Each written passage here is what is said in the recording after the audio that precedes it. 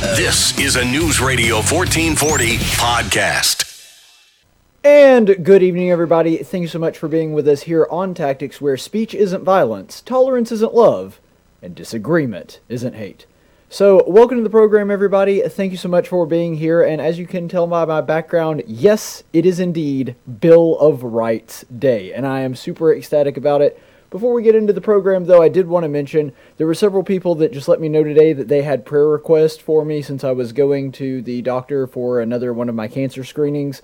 And those results usually don't come in for a day or two, so I'll try to know between then. But my doctor's very confident that I don't have anything, and the kind of cancer I have, it's very rare that it comes back. But I just did want to issue a thank you for everything that you guys have done for me. I mean, a lot of you guys that have been watching the program for a long time, you guys have been praying for me for 3 years now, and it has been 3 years since I was first diagnosed with cancer, and so I just really, really appreciate the support and the prayers, and I know that they help. So I just wanted to say thank you before we get into the show. Now, let's actually get into the meat and potatoes of what we're talking about. Yes, today is the day that the Bill of Rights was put forward, and we actually had the Bill of Rights. A lot of people get confused about this. They think that the Bill of Rights came along with the Constitution. Well, they happen in close proximity to one another, but the Bill of Rights did come significantly later. So the Virginia, which was the final state that was needed to ratify the Constitution,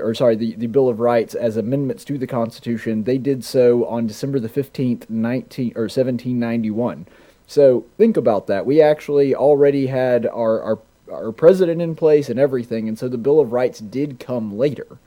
And so this is important to understand that 229 years ago the Bill of Rights came. And here's why we celebrate these things. It's important to understand the difference in these things because we have Independence Day, which of course is the one that everybody knows about. It's the biggest one. That's when we declared independence with the Declaration of Independence. That's when that was issued on July 4th, 1776. And so we celebrate that one because that's when America said, America will be free. We're not going to be under the thumb of England anymore. We will be free. Constitution Day, which is a little bit less known, but that comes when America said, America will be one nation. We were already free. We were no longer under England, but we were basically 13 completely different countries with completely different rules and regulations, sort of loosely held together by the Articles of Confederation, and when I mean loosely, I mean incredibly loosely. There was very little structure there. There was no real federal government. It was just kind of, you know that scene in Pirates of the Caribbean where they go, and the code, it's more like guidelines than actual rules. That's kind of how the Articles of Confederation was. It wasn't a terrible document, but at the same time, it didn't have any teeth. It didn't have any way to enforce anything. And so ultimately, it was there, but the states really didn't have to abide by it much if they didn't want to, and so the Federalists kind of came together and had the idea we need an actual constitution and an actual structure. It doesn't have to be a big one, doesn't have to be obtrusive. We still want states to have the maximum amount of freedom, but there are certain things that we will only be able to do if we unite as one nation. And so that's what Constitution Day is for. That is the day that we came together and said, America, our 13 individual colonies, will be states, and we will be one nation. We will be unified. So that's how it goes. We will be free, and then we will be unified. And then today, that's Bill of Rights Day. So the Bill of Rights is interesting because our Declaration of Independence, that's basically the nation's mission statement. That is, these are the values, these are the things that we believe. It doesn't say anything about government. It doesn't say anything about what America's structure is going to look like or anything. It's just saying, this is the stuff that we believe in and we're going to live by it. So it's very broad and very general. The Constitution is much more specific. It's very structural in nature. It's saying, these are the ways that you are going to conduct government. But here's the thing. That style of government, it's good, it has checks and balances, and it's very, structurally interesting from that perspective. But at the end of the day, the simple truth of the matter is, it's just a structure. It's just like a car. A car, it doesn't get you anywhere. It just is the vehicle to take you somewhere. It doesn't give you direction. You decide that. The user is the one that's driving the car, but that car could drive you to a very, very good place or a very, very bad place. It's just a car. It's just an engine. And that's really what the Constitution is. So the Bill of Rights is very different because Bill of Rights Day is the day that we said America will not fall into tyranny. So we already had a mission statement that didn't really have any, you couldn't really put anything into it. It didn't really have any teeth, but it was just a general statement of things that we all believe. And then you had the Constitution, which said this is the engine which we're going to use to try to get us to where we said we want to go in the Declaration of Independence.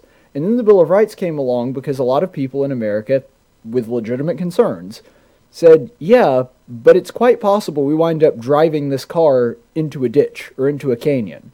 And we wind up doing it to ourselves.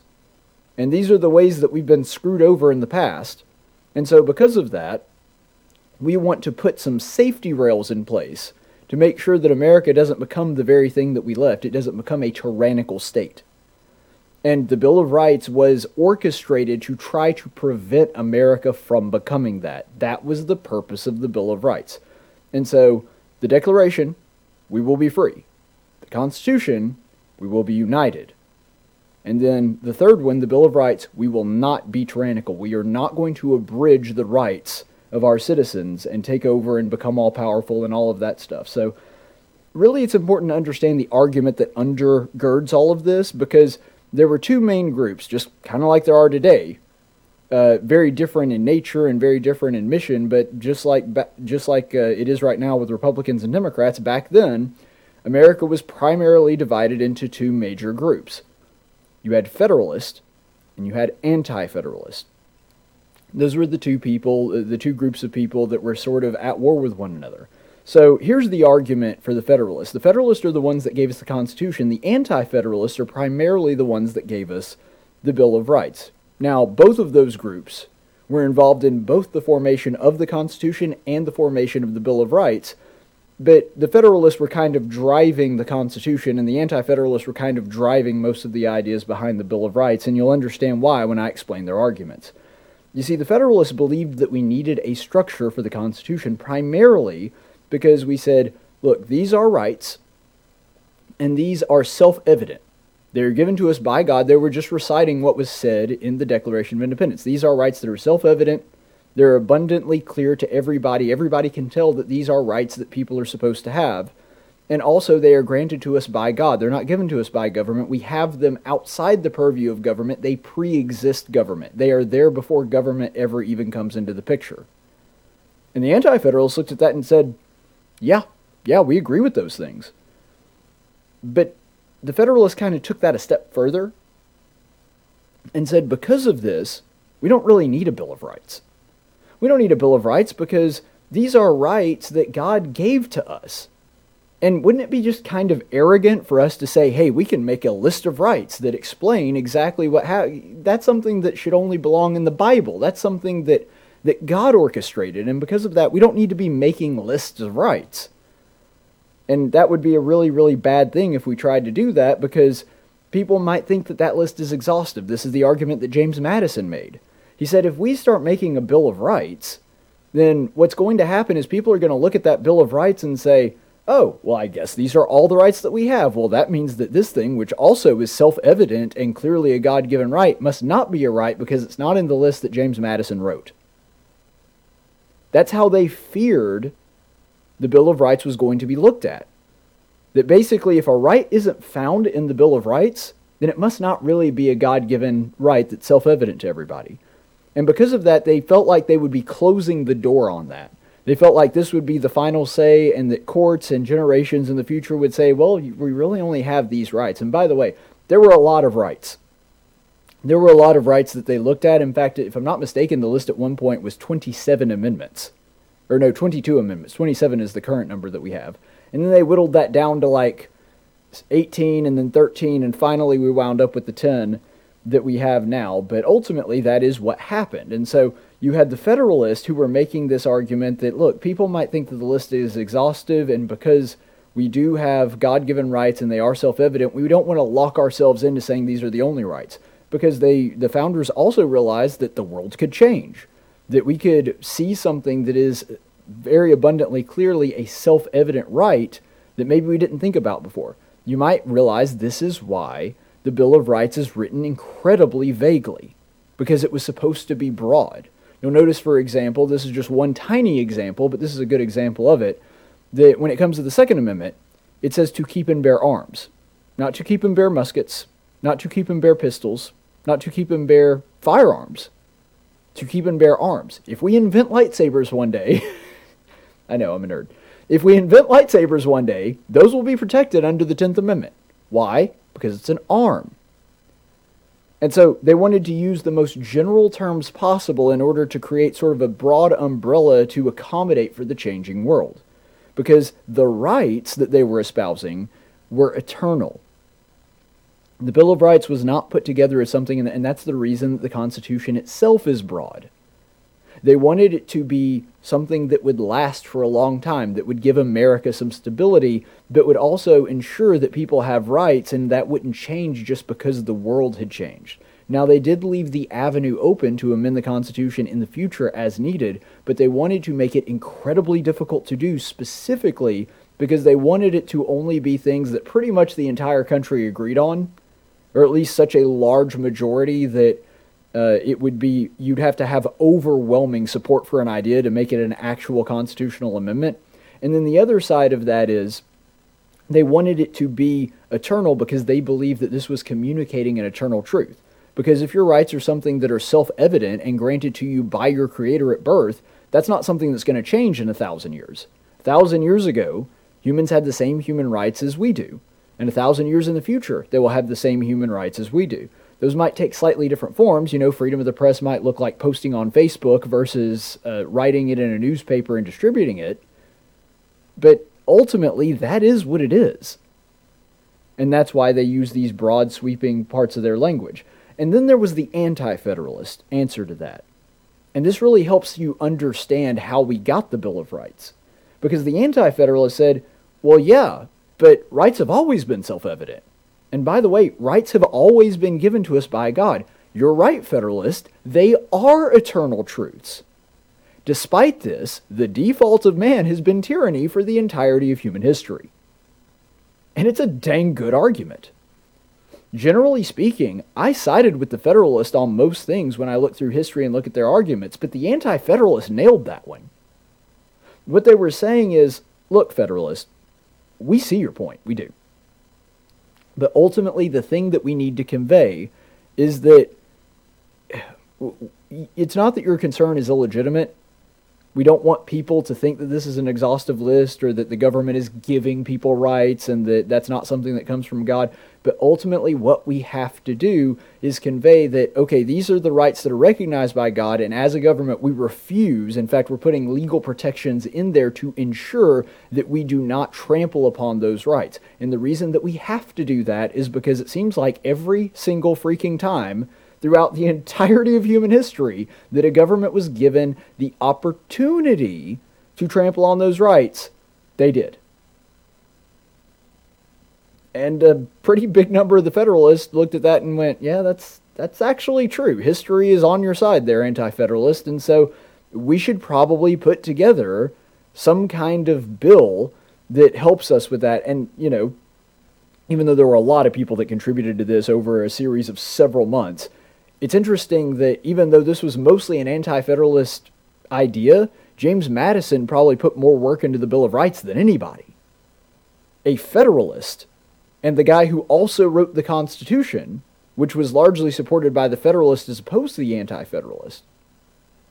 And there's a lot of other people that had a lot of contributions to it. George Mason, for example, is known as the father of the Bill of Rights, and there's a good reason for that, which is also kind of ironic since he eventually voted against the Bill of Rights. He thought it didn't go far enough. But anyway, without getting off onto that rabbit trail, the answer to this was, you know what, they've always been God-given, they've always been self-evident. And so we need to make sure that people understand that, and we're going to use only the biggest, broadest kind of rights and include them in the Bill of Rights. But also, let's include the Ninth Amendment. And we'll go over this in a second. We're about to go through all of them. But the reason that they put the Ninth Amendment in there is they were like, let's leave that door open. Let's make sure that people know this list isn't the be-all, end-all. That this isn't a listing of every single right that you are going to have from now till the end of time. That there may be other things that people consider rights in the future. And I'm not talking about free health care here. I actually did a video on that not long ago. But only things that are self-evident, that are widely agreed upon, that are God-given rights, and not something that you just have as the good graces of government. Those are what we're going to include, but also let's include the Ninth Amendment so people know that we didn't intend to make this an exhaustive list, that if you think of something else that is also a self-evident right, that is so abundantly clear to everyone, and also is clearly has some kind of spark of the divine that you can trace it back to a right that God has given to you by, according to the Declaration of Independence's language, nature's God or nature's law, one of those two things, then yeah, amend the Constitution again and include that right. That's why they specifically left that up to the states and made sure that it would not be used as an excuse to prevent somebody from having their rights. That's why they included the Ninth Amendment in there. And so all of these concerns were met, and it really does go to show how these two sides on the argument, the Federalist and the Anti-Federalist, they came together to create a pretty darn good system of government and Bill of Rights that has granted freedom not only to America, but has been used as a template to inspire millions of other people all across the globe to find their own freedom as well. So ultimately, that is where we landed, and here's the thing. Both of them were right. The Anti-Federalists and the Federalists were both right. Even though sometimes their arguments didn't really align with one another, and even though sometimes they had a different idea about how to get to the same place, ultimately both of them were right. And why were they right? Because they understood the sinful nature of human beings. That's all it is, guys. They understood that humans cannot be trusted with absolute power. They understood that human beings, if given the opportunity, would trample upon the rights of their neighbors. And that is why they included the Bill of Rights in the Constitution, because they knew that in the future, and frankly probably in the present, I mean, we saw even Thomas Jefferson and John Adams occasionally violate people's rights and go against the Constitution. That did happen even that early. And I think both of those men were incredibly good men and had the best of intentions, but they screwed up because they're flawed human beings too. And ultimately what happened with all of that is that they were both right because they understood the fallen nature of humans. And because of that, they made provisions and countermeasures inside the Constitution to try to prevent anybody from amassing too much power or having too much control over the lives of individual citizens. And this is why, despite their disagreements, both of them wanted a small government. You see, the nature of temptation is it's a thing that you want. And they know that the thing that people wanted was power and control over an individual's life and their choices. And if you make government super, super small, then that temptation just isn't there as much. If the federal government just doesn't have a ton of power, if there's not a whole lot you can do with it, even if you do have control of it, then that temptation really isn't there. Think about it this way. What would be more tempting to an evil person that would like to kill a lot of people? Would it be a BB gun or a nuclear bomb? Well, obviously the nuclear bomb would give that person more power, and it would give them the ability to get more of what they want, whether it was just, they're like the Joker and just love seeing people die, whether it was using that as some kind of threat against them, whatever it is that they want, if they wanted to seize power or whatever it is, the nuke is obviously a much larger temptation than the BB gun. And so our founders, both the Federalist and the Anti-Federalist, again, sometimes they didn't necessarily agree the best way to do this, but their goal in both was to create a government that was basically a BB gun. Now, the Articles of Confederation was basically just a picture of a gun. That's really all it was. That's how ineffective it was, which is why they decided we needed a constitution. And so the BB gun is like the Constitution, and then they put a safety on the BB gun just in case, because even with the limited power that the Constitution granted, they still didn't want people abusing it. And so the Bill of Rights is that safety measure that the Anti-Federalists wanted installed in the gun to make sure that it isn't used incorrectly or against its citizens. It's actually an incredibly elegant system, and unprecedented in the world up until the point that it was created. And so because of that, that's really what happened, is that they wanted to limit human temptation because they understood that sinful nature of man, And so because of that, they said, here's the Bill of Rights that's going to make sure the government can't do these things. Ergo, people will be less drawn to taking over it. People will be less drawn to the idea of having complete control over it and using it as a cudgel against people who they don't like or their enemies or whatever else it is, or just using it as a blunt instrument to enforce their will upon others. That's why the Bill of Rights exists, because it recognizes that human beings are flawed, sinful individuals, and because of that, we're going to limit the power of the federal government as much as we possibly can in order to maximize liberty. That was the idea behind it. And that's why we have the Bill of Rights. And part of the reason that it's important to understand this is that every single amendment in the Bill of Rights directly correlates to a right that was being violated by England, either in the time of the Revolution or very near to it. And so that really helps put into perspective why these things were chosen as the Bill of Rights, because they had seen firsthand what happens when a government violates these principles and takes its citizens and doesn't regard their rights. When the government looks at itself as supreme and that the rights come from the government as opposed to coming from God and something that each individual has and a government does not have the right to trample upon. They knew what that was like because they had lived it. And so with that in mind, I did want to kind of go through these really quickly because I think that, and we'll just kind of rapid fire them, but going through all of them helps you understand the history and the reason that we have each of these amendments. So let's go ahead and look at the First Amendment. I'm sure you're all very familiar with this one. Congress shall make no law respecting an establishment of religion or prohibiting the free exercise thereof or abridging the freedom of speech or of the press or of the right of the people to peaceably assemble and to petition the government for a redress of grievances. Now, this is something that I'm sure pretty much all of you are very familiar with, but there's 5 rights in the First Amendment. And every single one of them were being violated by England. First of all, there was a Church of England. The whole reason that we came to America in the first place, not so much Jamestown, but afterward with the Pilgrims, when they landed at Plymouth, that was because they wanted religious freedom. It was Puritans, who were a religious minority in England at the time, fleeing the persecution of the Anglican Church. And one thing that's interesting to note about the original colonies is they all kind of had their own individual state churches, and most of the people that wanted to belong to that church moved to the state where that church reigned. Now, eventually, by the time the Revolution came around, they had pretty much all decided, yeah, having a state religion, not a good idea. And only 4 colonies still had one, so that means that there were 9 that didn't have a state religion at all, and the remaining 4 were phased out not too long afterward.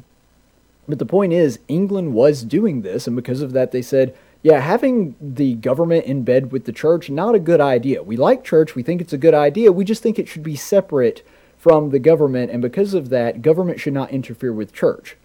That's important, because what we hear today is what that guarantees is that you can't have the church influence the state. No, it's the exact opposite. People's faith can dictate how they vote and what they think a government should look like, but what the original intention of the First Amendment was that, no, the state shouldn't get involved in church issues, and the church shouldn't get involved in saying, okay, well, theologically we think this guy is correct, therefore we're going to go with him. No, that's not the government's job. And so because of that, because England was doing that at the time, they decided, and that's something that was ingrained to us at the very first part of colonizing, is people trying to come here for religious liberty, and because of that, that was included.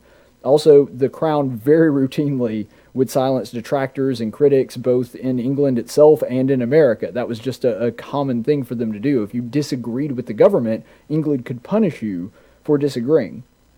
It was also kind of routine practice for England to shut down press that disagreed with it.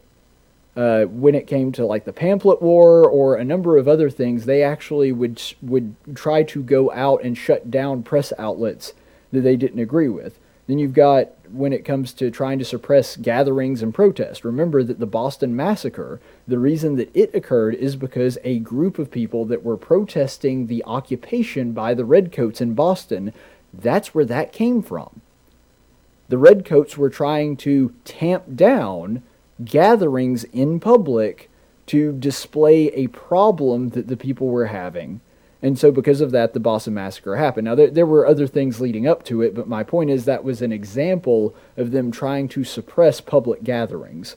And then also, those who petitioned the government, which is the fifth right guaranteed by the First Amendment, those who petitioned the government, those were usually persecuted. Remember that for about 20 years, people had been sending letters after letters to the king trying to get him to offer them some kind of representation so that their voice could be heard, and that was the battle cry of the revolution: no taxation without representation. They were like, yeah, you have the right to tax us, but we kind of need to be represented if that's going to happen. And Thomas Jefferson, who had been a critic of England, they actually tried to kill him. A lot of people don't realize this. Before the Revolutionary War ever happened, they were planning on either seizing or killing Thomas Jefferson, and he was warned in the dead of night and had to flee Monticello. And so these are all things that England had been doing, and by the way, it doesn't just stop with the First Amendment. Of course, the Second Amendment is a part of this as well. I'm sure you're all familiar with this one too. A well-regulated militia, being necessary to the security of a free state, the right of the people to keep and bear arms, shall not be infringed. Now, this one's pretty simple. It's one of the ones that you can just draw a very quick one-to-one comparison to, because in 1774 they started saying that you cannot sell musket ammo and gunpowder for firearms to people. A lot of people don't realize that, but that actually happened. England actually quashed the market for ammo and for gunpowder, trying to make sure that if there was a rebellion, any people that were rebels would be poorly armed and not well equipped to be able to take on the British Navy and the Redcoats, the Hessians, all the other forces that England had employed to make sure that the colonists stayed in line. And then in 1775, they actually started confiscating muskets. And then, of course, in 1776, we declared our independence. Gun rights are something that go back to the very beginning, the origin of the American ideal and the American Revolution. It happened because, at least in part, because they were trying to regulate every part of our lives, and that included our right to keep and bear arms. That's why the Second Amendment is included. Let's look at the Third Amendment. So you can see here, the Third Amendment: no soldier shall in time of peace be quartered in any house without the consent of the owner, nor in time of war, but in a manner to be prescribed by law.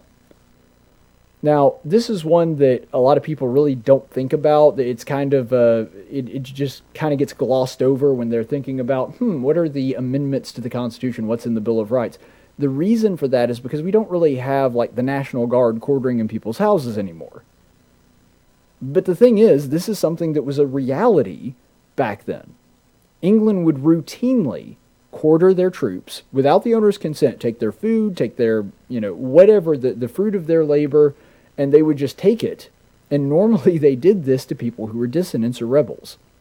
So they would specifically find people that they knew were on the side of independence and favored an independent America, and they would quarter the troops there. And so that served two purposes. First of all, it would punish the people that were perceived as their enemies.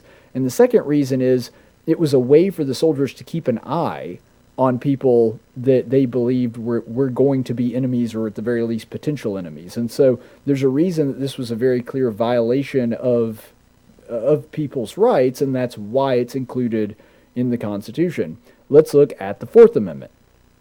The right of the people to be secure in their persons, houses, papers, and effects against unreasonable searches and seizures shall not be violated, and no warrant shall issue, but upon probable cause, supported by oath or affirmation, and particularly describe the place to be searched and the persons or things to be seized. Now, without going into a whole legal explanation of that, basically what that's saying is, if you're going to have a warrant, you got to know what you're looking for. In other words, there has to be some kind of suspicion of wrongdoing. You can't just say, let's go search it and see what we find. No. You have to have a warrant which says exactly what you're looking for and who is being served the warrant. In other words, the person you are suspicious of some kind of wrongdoing, and it can't just be unlimited. You have to do it for each search that you do. There's a lot that goes into that, but ultimately what it boils down to is, at the time, England was searching and seizing property from people who it didn't like. If there were people that were on the side of the revolution, England would just go in and seize part of their business, seize things out of their house. If they just thought that maybe they had some kind of issue, they would either write a warrant themselves or just ignore a warrant and go in and search it. By the way, it was a customary thing to go in and search ships, storehouses, businesses of anybody that they didn't like, specifically looking for something. So in other words, they didn't really suspect any wrongdoing. They were just looking through there trying to find something to bust them on. And that wasn't right, and that's why the Fourth Amendment is included in this. We could also look at the Fifth Amendment. So if you look, well, that's actually the Sixth Amendment. The Fifth Amendment, so no person shall be held to answer for capital or otherwise infamous crime unless a presentment or indictment of grand jury, except in cases arising in the land of naval forces or in the militia, when in actual service in time of war or public danger, nor shall any person be subject to the same offense or to be put twice in jeopardy of life or limb, nor shall be compelled in any criminal case to be a witness against himself, nor be deprived of life, liberty, or property without due process of law, nor shall private property be taken for public use without just compensation. Now, there's a lot of reasons that, there's frankly a lot of things we could go into with this. This is a little bit longer one. It's somewhat all-inclusive. But England was doing all of these things. It was just seizing property for no reason. It wasn't using due process of law. Sometimes it would send in constables or sheriffs that were friendly to England to just seize things of people that they didn't like. And so taking away people's property was a pretty common thing. And sometimes they would randomly search these businesses or homes for no reason other than they happened to be descendants of England. And they would go in and just take things. They would seize entire ships sometimes. Sometimes they would even take ships of people that they knew were providing things to people that they didn't like. So in other words, the person that was having their stuff taken wasn't even necessarily a rebel, but they knew that they were selling things to people that were rebels. And so you can see there was just a massive abridgment of people's private property rights and just ignoring those altogether. And that comes from a difference of how we see things. You see, in England, everything was the king's. The land was the king's, the wildlife was the king. Literally everything was the king's. If you shot a deer in your own backyard and used it to make meat, well, you can't do that. That's the king's deer in the king's land. You're just a serf that happens to be living on the land at the time, but it's really all the king's, and really you're the king's too. Ultimately, everything was seen as property of the king. America flipped that on its head. The individual is supreme, and the government only exists to preserve the rights that were given to that individual. Therefore, the Fifth Amendment was put into place. It's saying, no, we recognize that that your property belongs to you and you alone, and government is actually subservient to that and cannot violate that. And so that's the reason that the Fifth Amendment was put into place, because it completely turned the idea of private property rights on its head compared to what it was in England. It recognizes that, no, the fruit of your labor belongs to you, and we exist to make sure no one takes that from you. It's the exact opposite of the way the British system worked. Let's go ahead and look at the Sixth Amendment. So the Sixth Amendment, in all criminal prosecutions, the accused shall enjoy a right to speedy and public trial by an impartial jury of the state and district wherein the crime shall have been committed, which district shall have been previously ascertained by law, and to be informed of the nature and cause of the accusation, to be confronted with the witness against him, to have compulsory process for obtaining witnesses in his favor, and to have the assistance of counsel for his defense. Now, these are primarily court laws, but again, the reason that they exist is because England was violating all of these things.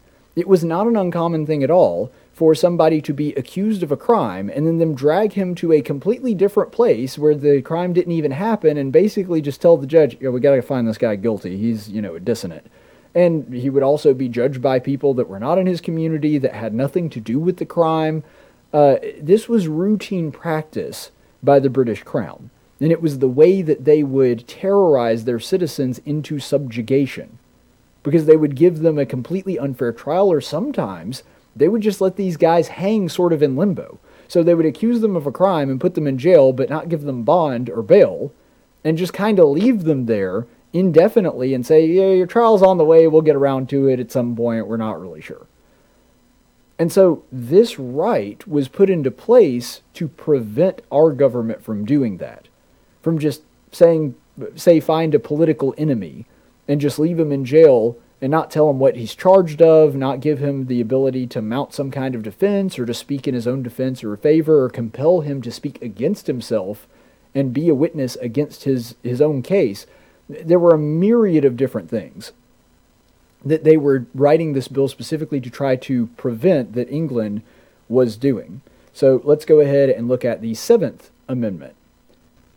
The 7th Amendment, in suits of common law, where the value in controversy shall exceed $20, that one probably needs to be updated, the right of trial by jury shall be preserved, and no fact tried by a jury shall be otherwise re-examined in any court of the United States than according to the rules of common law. So what England was doing with this one is, it was kind of what we were just kind of talking about. They would tend to just sort of keep people tied up in court proceedings for a really long time or even indefinitely. And because of that, they would just, just kind of leave it there. And there was that limit of $20. Granted, that, like I was kind of joking about, probably needs to be updated. But the point is that sometimes, even with something that was a little petty crime, that England would just kind of hold that over somebody's head and keep them there and enact some kind of imprisonment that they would just leave there indefinitely and tie people up in court proceedings or just jail them. And so this is something that England was doing, unfortunately, on routine. Let's go ahead and look at the 8th Amendment. Excessive bail shall not be required, nor shall excessive fines imposed, nor cruel and unusual punishment inflicted. So again, this is kind of what was being talked about beforehand. It was to ensure that just because somebody was a political enemy or adversary of America, it didn't necessarily mean, just because the person happened to be in power or something, that you could enact some kind of excessive punishment for the crime just because you didn't like the person. And that's something that England did all the time. They were requiring excessive bail even for petty crimes to keep their political dissidents behind bars so that they couldn't speak out against them. And so it was sort of a convenient and clever way to silence free speech without openly saying that you were silencing them. So they would take like a petty theft or something and put the bail at some ridiculous amount because they were specifically trying to keep that person behind bars, thinking maybe they were a troublemaker for those that were in power. And this is another interesting one in a very unique way. The 9th Amendment, it's a little bit different because you could argue that England was doing exactly this, but like I said, the 9th Amendment was primarily put in there just to say that, well, we don't know about all the rights and this is not an exhaustive list, therefore we're going to leave the door open on this. But the way it reads, the enumeration in the Constitution of certain rights shall not be construed to deny or disparage others retained by the people. So, in other words, what that one's trying to say is, just because there's not a law there, we're not going to allow you to use that as a technicality to say, to try to go after somebody because of that. So say, nope, see, not listed in the Constitution, therefore this must be a crime. Well, no, you can't use that's using an absence of evidence as proof of something, which is a logical fallacy. And the thing is, England sometimes did this. Now, they didn't have a federalist system, and that's why I said this one's a little trickier to pin down whether or not England was doing this in a very one-to-one comparison. And also because they had a Magna Carta and there were rights for British citizens, but not in the same individualist Lockean kind of view that America had. And so because of that, they would say, well, there's not really a law on it, so we'll just kind of make up things in the absence of law as we go. That happens sometimes, and because of that, and because this was something that was largely left to the discretion of those in law enforcement, they said, look, we're not going to use the fact that we did not specifically lay out something in the Constitution to say in anywhere where that's not presented, that you can just make up things sort of in lieu of that. Ultimately, England, they believed that their rights did come from the king. And that was a difference here in America. See, when you believe that rights come from the king, you can believe that the king can kind of just take away those rights whenever he wants to. Or that he can just kind of change his mind on rights. And that's not the way the American system was designed to work. The Ninth Amendment understands that and acknowledges that. It says, no, the king doesn't get to decide what our rights are. God decided what our rights are, and he did that since the beginning of time. All this does is say that the Constitution acknowledges some of those and provides protection for some of those, but we're not arrogant enough to say that we understand every single human right. And because of that, this is an exhaustive list that can't be expounded upon in the future. That was the difference in worldview, and they reflected that in the Ninth Amendment. And then here we have, finally, the 10th Amendment to the Bill of Rights, to the Constitution. The powers not delegated to the United States by the Constitution nor prohibited by it to the states are reserved to the states respectively or to the people. You see, the colonies, they had no rights. They just didn't have rights. And that is a truly unfortunate thing, but that's the way that it was. That was how the system worked at the time. Colonies weren't afforded any rights. They weren't given any authority.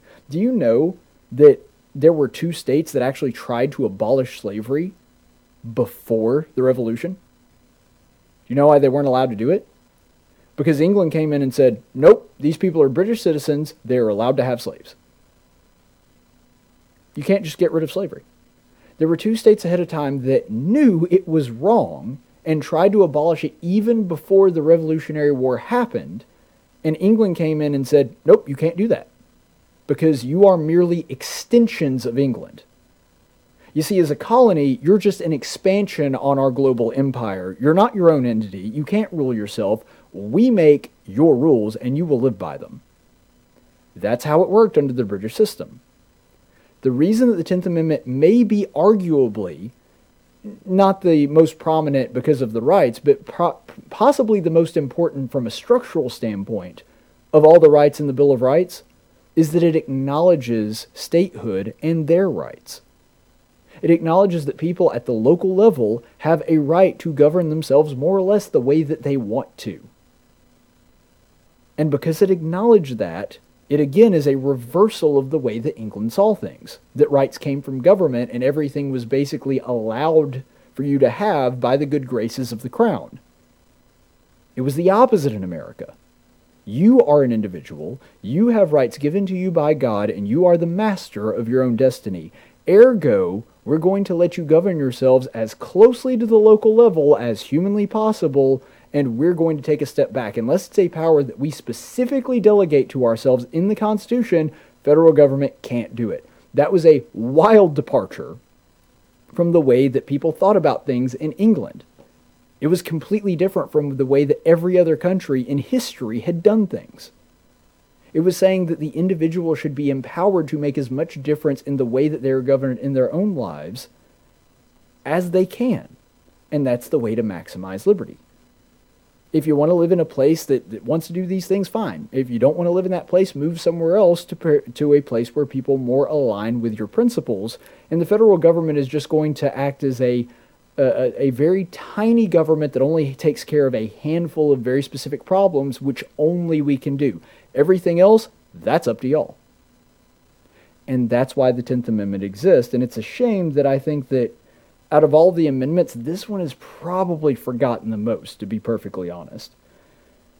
But the summary that I think everyone should take away from this and consider on this Bill of Rights Day is that ultimately there is no more sterling example of the founders' disdain for big government and their desire for America to be a small, tiny federal government with limited powers and not a lot of temptation for human beings than the Bill of Rights. They understood that kind of power over other people is just too big a temptation for any one person to have, or a group of people like Congress.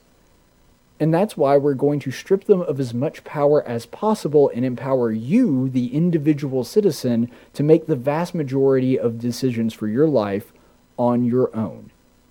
That a man can rule himself, he needs no overseer, and ultimately what he does in this life is between him and his God. All we're going to do is take care of that handful of few things that we need to protect you from other people violating your rights, and everything else is pretty much up to you.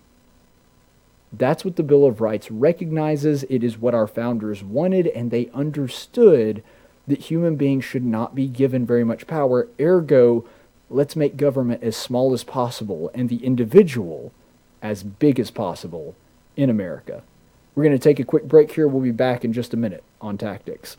This is a News Radio 1440 podcast. Hey y'all, it's time for the very best part of the show. It's the time where I get to review yet another great cookie from InsomniaCookies.com. InsomniaCookies.com. Now, you don't have to go to the online store. You could go to one of their physical locations if you happen to be in Tuscaloosa or Birmingham or Auburn or Mobile or somewhere else outside the great state of Alabama. But if you're like me and the Lord hasn't seen fit to bless you with living in a city that happens to have an Insomnia Cookies, you got to do what I do and go to InsomniaCookies.com. That's InsomniaCookies.com, all one word, and they will send you a fantastic box just like this one, filled with all kinds of delicious cookies. Now, the cookie review that we're going to be doing for today is definitely the plain Jane. It's the mother cookie, the sugar cookie. And so, the sugar cookie, of course, it's kind of the vanilla ice cream of cookies. It's the standard one, but here's the thing, and I have not yet been disappointed in an Insomnia cookie, even some of the cookie flavors that I tend to dislike, and I certainly don't dislike sugar cookies, and so I'm expecting to be blown away by this, because with what Insomnia Cookies does with all their crazy flavors, I think that they're going to be able to impress me even with their sugar cookie, and if they do, if they can impress me with something as plain as a sugar cookie, then you know it's fantastic cookies from Insomnia Cookies and InsomniaCookies.com. So let's go ahead and dig into this one right away.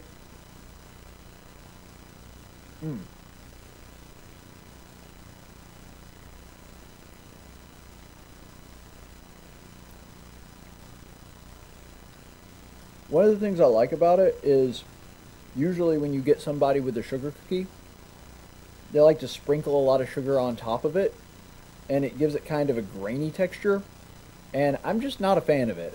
Lots of people like it, and that's fine, whatever floats your boat, but that's really just not me. I kind of like the fact that the draw to this cookie seems to not be, it's not that hard, crunchy kind of sugar cookie that a lot of people have, and it doesn't have, like I said, just sprinkles on top of it. It's very plain, the texture is very good, and it's very doughy inside, and some people might really like the crunchy kinds. Personally, I've always really liked the softer cookies, the doughier cookies, and this one is definitely that. It's very chewy.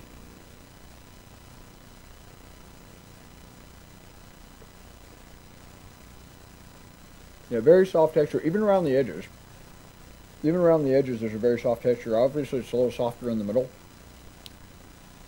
but even the edges are kind of soft. It doesn't have that crispy quality to it, and that's fine. In fact, that's what I really like. Now, if you do want a harder quality to it, you could probably order it from InsomniaCookies.com and not do what they recommend you do, which is pop them in the microwave to warm them up, because it really gets that kind of doughiness. But if you just happen to like the crispier kind of cookies, you could probably just eat it at room temperature and get a little bit more of that. But this one, it's a very, very soft cookie, very palatable. I really like it. So even a cookie as plain as your standard sugar cookie, still pretty darn good from InsomniaCookies.com. Now, some of you really like sugar cookies, and that's your favorite kind. I actually know a guy that every time he gets a cookie, sugar cookie is what he wants because that's his favorite, and, you know, more power to him. But as me, who tends to like a lot of toppings, like sort of the novelty cookies, like their peanut butter cup or their chocolate chunk or their mint chip, which are all really good, those are my favorites. Even somebody that the sugar cookie is definitely pretty low on the list of cookies that he would prefer, this is a really good sugar cookie. I'm pretty impressed by it, and so if you do want a sugar cookie exactly like this one, if you're like a sugar cookie fan, I have a feeling you're really going to like this one from InsomniaCookies.com. Very soft, very doughy, it's got a really great texture to it. It has that fresh-baked cookie kind of taste, even though it comes out of a box. So be sure to check it out at InsomniaCookies.com. That's InsomniaCookies.com. Tactics with Caleb Colquitt. Only on News Radio 1440 and NewsRadio1440.com. And welcome back, everybody. Thanks so much for being with us here on Tactics, where speech isn't violence, tolerance isn't love, and disagreement isn't hate. Make sure to click that like and subscribe button down there right below us, because that is how we fight the dark cyber overlords at YouTube. So, lots to go over today, and it is Bill of Rights Day, so I hope you enjoyed my little lesson. I actually had a friend that told me it sounded like a law professor, so I'll take that as a compliment. Hopefully that is a good thing. Hopefully I'm not like one of the boring law professors, but anyway, I'm going to go ahead and switch gears here into some of the recent news about the election, because for those of you who may not know, the election, there's been recent news about voting fraud. Stuff like this just keeps trickling in, and it just amazes me that it seems like every single day we have new information about possible voting fraud. This one would be about Dominion machines, which took place in Antrim, Michigan, and it was headed by a guy who really smart. He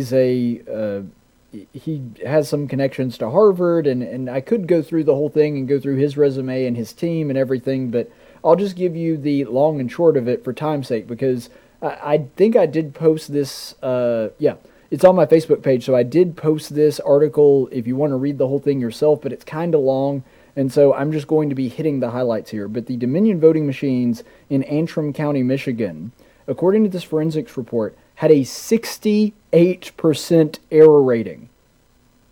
68. That is not a small number, especially when you're considering that, that's significantly over half of the votes that could be incorrect in this particular forensics report. So this was conducted by Allied Security Operations Group, which is a team of defense, military, and Secret Service and intelligence professionals led in part by an academic from Harvard with expertise in business and technology. And by the way, this is a guy that has multiple degrees. He was, at one point, I think he got a master's degree in computer forensics at MIT, if I'm not mistaken. So, this dude is the cream of the crop. And this is the report that he put out saying that this is the conclusion that you can read directly from the report. I'm quoting here. Intentionally and purposely designed with inherent errors to create systematic fraud and influence election results. That was his conclusion of this particular Dominion voting system that was put in place in the very county that was one of the ones that was up for grabs and helped swing the election in favor of Joe Biden. That's how he characterized it based on the report that he gave. That's a pretty strong accusation, though, Caleb. It is. I understand that. I know. So what in this report backs that up? Well, according to this is how this happened, according to him. Quote, the system intentionally generates an enormously high number of ballot errors. The electronic ballots are then transferred for adjudication. The intentional errors led to bulk adjudication of ballots with no oversight, no transparency, and no audit trail. This leads to voter or election fraud. So basically, you have two different aspects of this. You have the actual effect, and then you have what he surmises based on what he saw in the effect, and we call that the motive. So what he's saying here is the effect of this was there was no audit trail, there was no transparency. It seems like everything was purposely sabotaged to not be able to trace back what the actual votes were. And he said, and it would be one thing if there were just voter fraud that seemed to be taking place because of machine error. But based on what I can see and how all the security backups and everything were taken out, it seems as though somebody knew that this was going on. And it was fraudulent because I can't figure out any other way to explain why all of this data is missing. So it would be kind of like if you were in charge of making sure that a bank didn't get robbed, and you were saying, all right, well, let's see the video of the bank robbery. And someone said, well, we can't show you the video. Oh, why is that? Because somehow, weird coincidence, on the day that the bank robbery happened, all the security cameras simultaneously went down and didn't start back up until the day after. Let's say you were doing this investigation like 2 or 3 weeks after the bank was robbed. Well, what would your conclusion be then? It must have been an inside job. And the reason is because it would be one thing if there was some kind of like rampant system error. I tell you what, this is actually a better example for it. It wasn't that the cameras were turned off or something that could be explained by a computer glitch or like a power outage or something. We know for a fact that these things were intentionally turned off. That someone just happened to turn off the security cameras for the couple of hours that the bank was being robbed. Well, there is no other conclusion to reach at that point than this had to have been an inside job and the person knew what they were doing. Because there is no other reason for someone to turn off those security measures specifically for the time that there would have been a problem in the system. And that is why he reaches the conclusion that this has got to be somebody that is intentionally doing this. And he has a pretty good rationale behind that. He's saying they intentionally did not do security updates. These systems, because they're computers just like everything else, you know how occasionally your computer software or your computer itself, like you get something from Microsoft and it says, hey, you need to update your system. Well, some of us will ignore those things for a day or two, but we get around to updating them because we realize it's something that is important.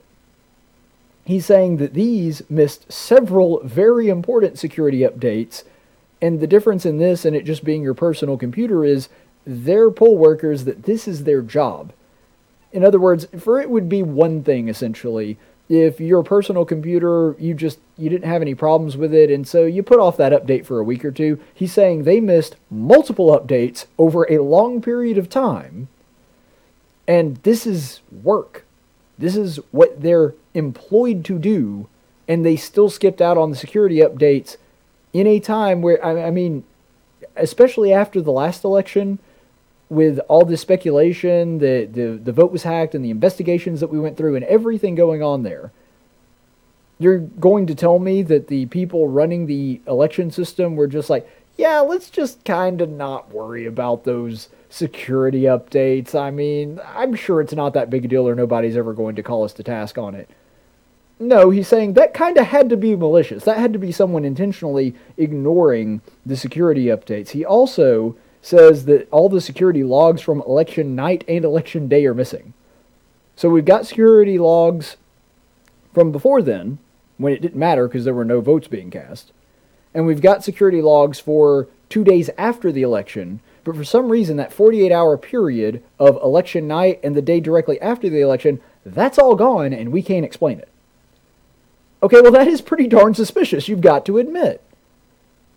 The fact that just those 2 days are missing, he's like, why were these logs deleted? Why on earth would, of all things, the security logs for the election just be missing? And he comes to the conclusion that it had to have been somebody that was intentionally getting rid of these things. And then he also says that this led to errors, all of this behavior, led to errors which would lead the system to spitting out a ballot. So in other words, now, I don't know exactly how it works, but like in the state of Alabama, you fill out your paper ballot, you stick it in the machine, and it spits it back out to you if there is some kind of error. He's saying what happened because of their failures on keeping the software updated and everything, that it could have also resulted in somebody putting in their ballot, it spits the ballot back out, the person who doesn't, he just thinks that his ballot is, not being taken because that's what it's supposed to do. If the ballot isn't accepted, he'll put it back in, but he's saying that the machine would have counted it more than once. And so if you can figure out a way to make the system do this, all that you would have to do is if you wanted your candidate to win, whether they were Republican or Democrat, you just figure out which counties are going to be more likely to swing the vote in favor of the person that you want, and just have all the machines in that particular county or in that particular jurisdiction, have all of them do the spit out the ballot and count it twice thing. So, that one he says, like, because there's no security logs, he says, I don't know how often it happened. But again, it seems like this was something that could certainly be done intentionally and could be done strategically in order to get all of the ballots incorrect. And considering the large turnout, that might help explain at least part of the turnout. Now, it wouldn't explain all of it because there was large turnout all over the country, not just in Michigan, but it is something to make note of. And the results, according to him, and again, this is quoting directly from there, it observed an error rate of 68.05%, with ballot counts that were, and I quote again, significant and fatal error in security and election integrity. Well, yeah, a 68% error rating, that would be a pretty fatal failure on security. Furthermore, and this is important as well, just for context to help you understand exactly how bad an error rate of 68.05 is, the Federal Election Commission, the FEC, their legally required allowable rate of error is 0.0008%. So in other words, 1 in 250,000 ballots, one of them might be wrong. Okay, FEC, that makes sense. Like, obviously the system's not perfect, and if we get 1 in every 250,000 ballots wrong, that's unfortunate, but it's not going to change the results of the election if that's the only errors that you're having. A 68.05% rating means that 68 out of 100 ballots could be counted incorrectly. That's not an insignificant number, and I think that any average person that can count would be able to tell you that. So that's a pretty fatal flaw in the system. And then we had a second story out of Georgia.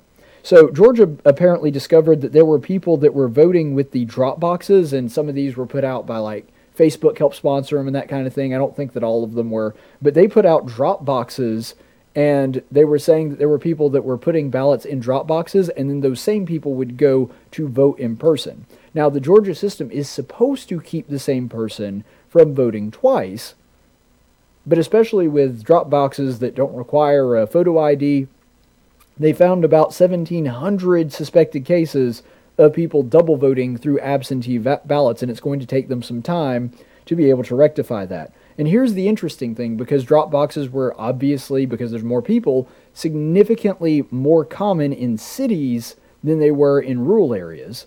That's where they put the majority of their drop boxes. There were far more of them per square mile because there's more voters per square mile, and so they were much more readily available. So the place where this happened the most, according to them, is in Fulton County. Fulton County is one of the primary counties that help swing the state in favor of Joe Biden.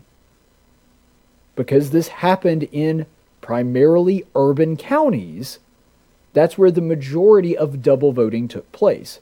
And by the way, 1,700, that's just the initial report. That's just the ones that they have found so far. And remember those counties that, even for blue counties, seem to go suspiciously strong for Biden? Maybe this explains part of it, may not explain all of it. Right now it's too early to tell, and we don't know. But ultimately, this does raise a pretty big eyebrow in saying, I don't know, did Joe Biden actually win Georgia? Now, let's just say, before we get too deep into this one, that it actually swung the vote in favor of Trump in both of those states. I don't know if it would or not, but even if Trump won Michigan and Georgia, it still would not give him enough electoral college votes. So this isn't even about that, even though I think that, this election could very well have been stolen. Stuff like this is why people think that that's a possibility. And by the way, according to this, the suspected cases of double voting, this primarily did happen in those blue counties. But remember that Joe Biden only won Georgia by 12,000 votes. That's an incredibly narrow margin of victory. And you're telling me now that it turns out that there were at least 1,700 suspected cases of double voting. Okay, well, that would rob him of 1,700 if it turns out that that was the case.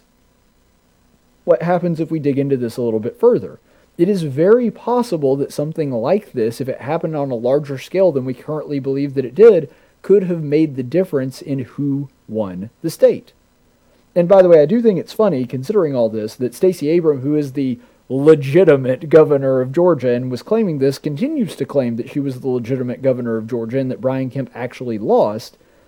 She lost by 55,000 votes, which I find just hilarious, that the left is like, oh no, Trump shouldn't even be talking about how he really won Georgia and that clearly went in favor of Joe Biden. Oh, well then who's supposed to be the governor there? Because that was 4.5 times larger. Brian Kemp's victory was 4.5 times larger than Joe Biden's, but apparently that one is not legitimate. But Joe Biden winning Georgia, totally legitimate, even with all these allegations of voter fraud, and we shouldn't even question it. Don't give me that junk, people on the left. So what that really boils down to is a question of, what do we do now then?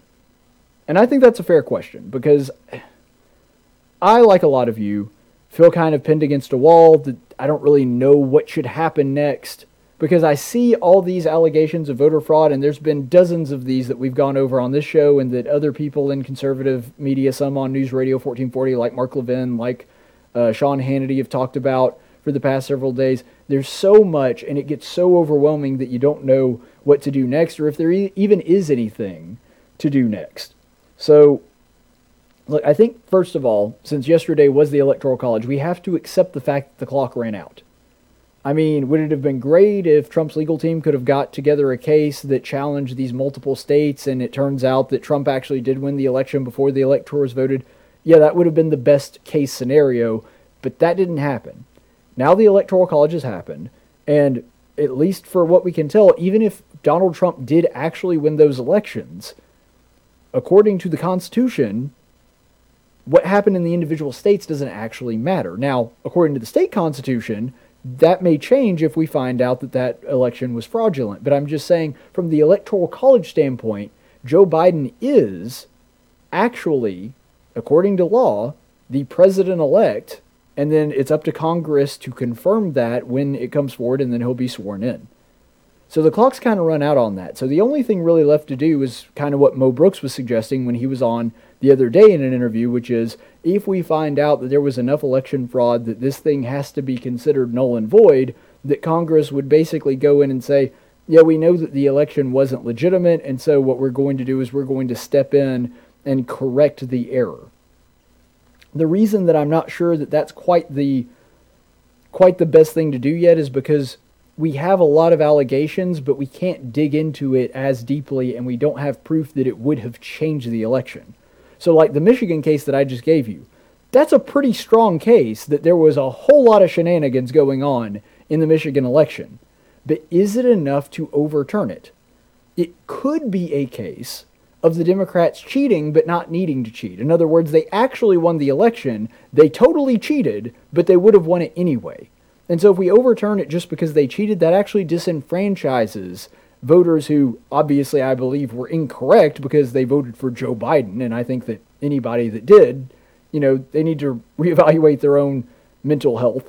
But nonetheless, even though I disagree with them, you could have a number of people that did vote for Joe Biden, enough to get him elected president, and the voter fraud did happen, but it wasn't necessary for the voter fraud to happen for Joe Biden to be elected. So it's a difficult position to be in. It really is. And I hate this because that may be what happened, but here's the thing. My spidey senses are tingling. I look at these cases of fraud, and there are some that I'm very confident that they were stolen. I think that Georgia absolutely was stolen. I think that there's very little doubt in my mind on that. I think that Pennsylvania was stolen. I think Michigan may have been, but there's a wider margin in there. So even though I see all the fraud that's taking place, I can't prove that it would have been enough to hand Trump Michigan. I think it's actually more likely that he lost Michigan and Wisconsin. Arizona, I think that there was less fraud there, but that's also a pretty thin margin there. So, maybe. And there's a couple of reasons to believe that something fishy could have happened in Arizona, but, Biden probably did win Arizona based on all of the data that I'm seeing. And so it becomes a question of, okay, there was voter fraud and that makes things suspicious, but I don't have time to investigate it between now and then enough to the degree to be able to say definitively that it would have changed the outcome of the election. And so then you kind of have to develop a plan going forward.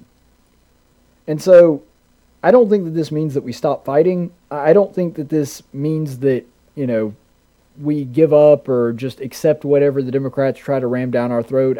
I've never been that guy, and I think that people that have watched me for some time know this. But if we did legitimately lose the presidency and Joe Biden, it looks like, is going to be installed as the 46th president of the United States, as horrible as that is to say, ultimately, what we've got to do is we have to remember that if we do want to actually go forward with the Mo Brooks plan and try to get Congress to throw this election out, we've got to have solid proof to justify that. And I support Mo Brooks' efforts, I really do. But we have to have conclusive proof in the battleground states that Trump needed to win to get him to 270, that there was enough funny business going on that it needs to go to Congress. And if that happens, I'm in favor of it. But let's say it doesn't. Let's say that it turns out that Joe Biden is president, he is president for the next 4 years, and by that I mean is president for the next year, and then Kamala Harris takes over, and then ultimately we have to do the same thing that we did in the Obama years, which is stand for liberty. One of the things that I hated to see about President Trump's election is that I saw the way that some Americans that were really involved in things like the Tea Party reacted to kind of like, okay, we can breathe easy now. And I know that that temptation is there, and I know that it's strong, but ultimately we have to remain vigilant no matter who's in the White House to stand for liberty. That's a never-ending struggle. And I wanted Trump to win too, don't get me wrong. I'm not trying to say that that's an unimportant thing or that that's not a big victory. All I'm saying is that when it comes right down to it, we cannot just neglect our duty as Americans to stand for liberty merely because a guy that we like happens to be in the White House. That's really all I'm saying here, guys. And so if Joe Biden is president, we need to do exactly what we did throughout the Obama years, which is organize, stand together like we did in the Tea Party, and stand for liberty. I know it's easy to get disheartened and feel like, well, we did all that we could, and we got out the vote, and we voted for the guy that we wanted, and ultimately it didn't make a difference because they straight up stole the election from us, and when we did vote and did it the right way, it still didn't make a difference. And so, what's the point? I feel that too. That temptation is in me to just give up and say it doesn't matter because even if we do vote the right person in, they just ignore it and say, silly little peons over here in flyover country, they want this, screw them, we're just doing what we want anyway and leaving the establishment in place. I get that that's an incredibly disheartening thing to go through, but ultimately we can't let it get us down. It's not a reason to give up the fight. Because their goal is to make you feel alone and helpless and like what you do doesn't matter, so why bother? That's what they're trying to do now. And if we allow them to make us feel that way, if we allow them to convince us to give up, then they've won the fight. Then we've given up. And so, I think it's important to remember here, the reason that they hated Trump is because he made people like you feel empowered.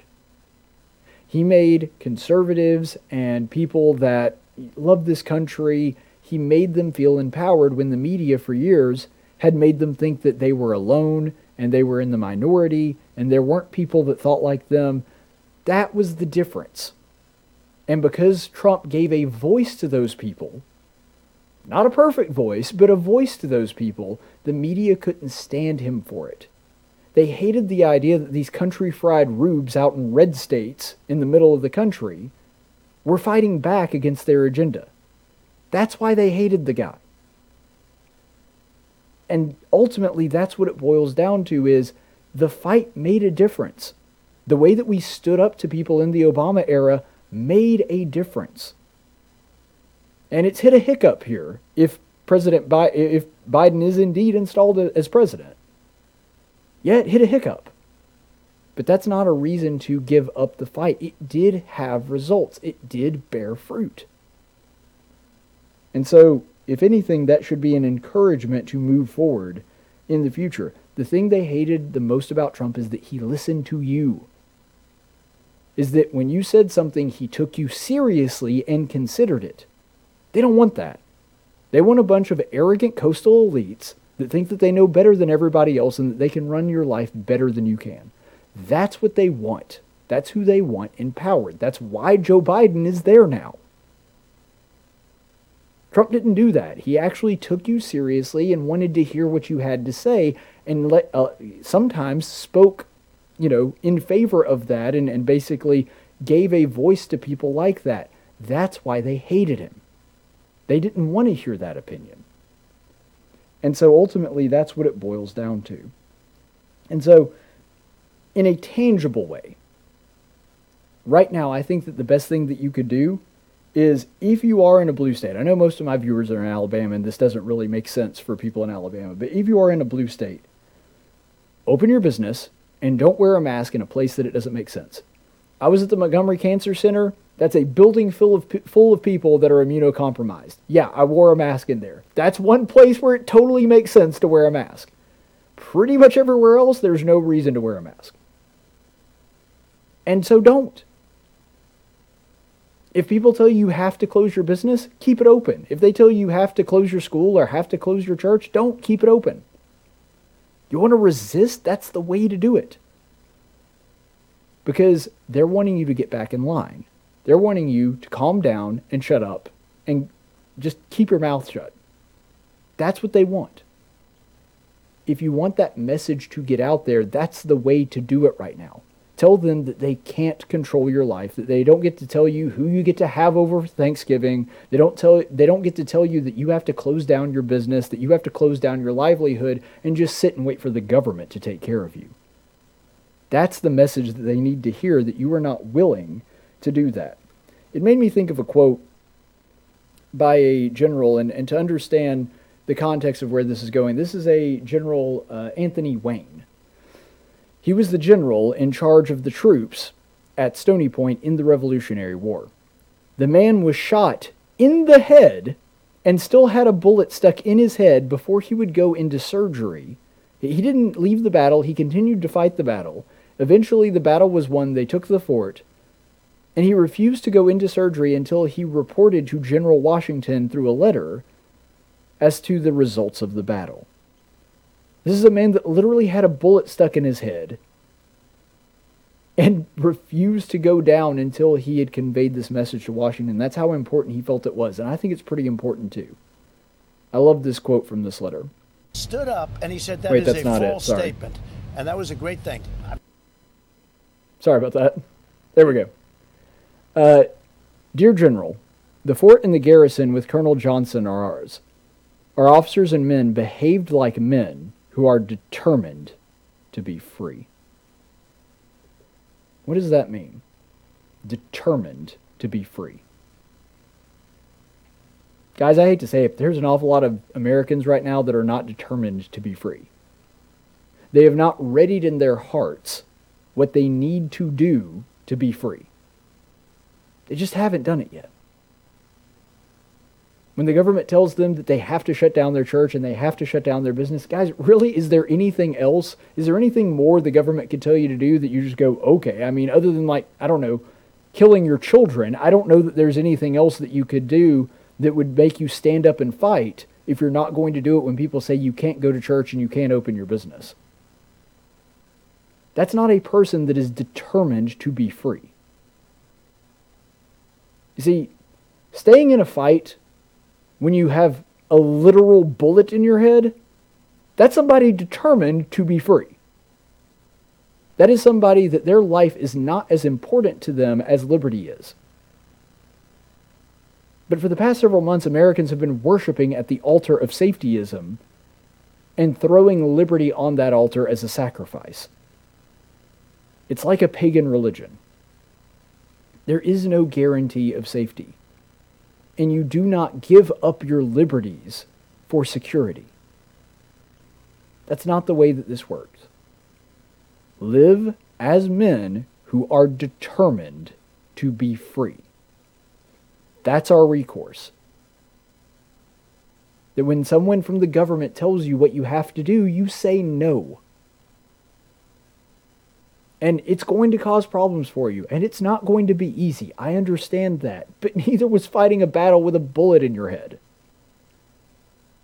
if we want to keep the America that we were promised, if we want to stand up to here on the Bill of Rights Day, if we want to stand up to the principles espoused by the Declaration, the Constitution, and the Bill of Rights, we have to act as people that are determined to have liberty, even if it costs us our safety or our own life.